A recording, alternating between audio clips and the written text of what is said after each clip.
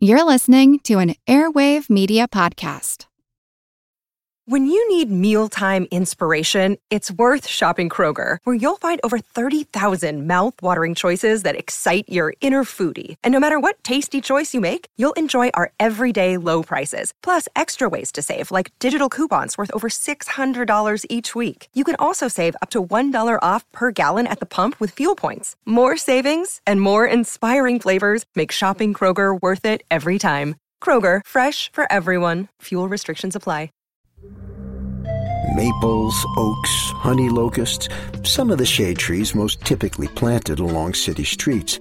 Well, what kinds of trees wouldn't you want to have in an urban environment?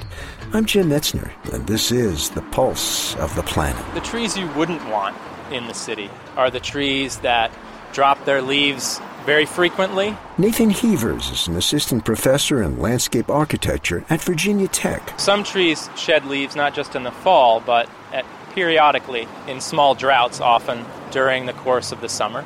Other trees have very large nuts or fruits that drop. They can be messy. For instance, the black walnut is a beautiful tree, but it's rarely found in cities because of the size of the nuts and the frequency that people will be walking under them. Another one that Americans don't tend to like is the mulberry tree, which drops its fruit and becomes messy on the streets.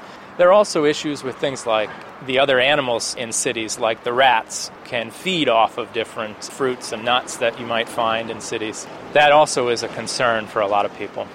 Trees that you might not want to plant because of what they do underground are actually some of the trees that we plant.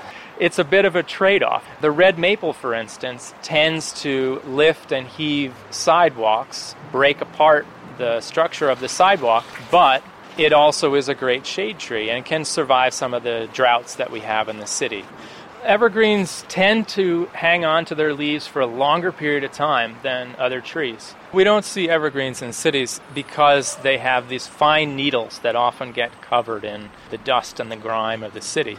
They grow well in very harsh environments, often cleaner environments where there is not so much air pollution as there tends to be in the city. I'm Jim Metzner, and this is The Pulse of the Planet.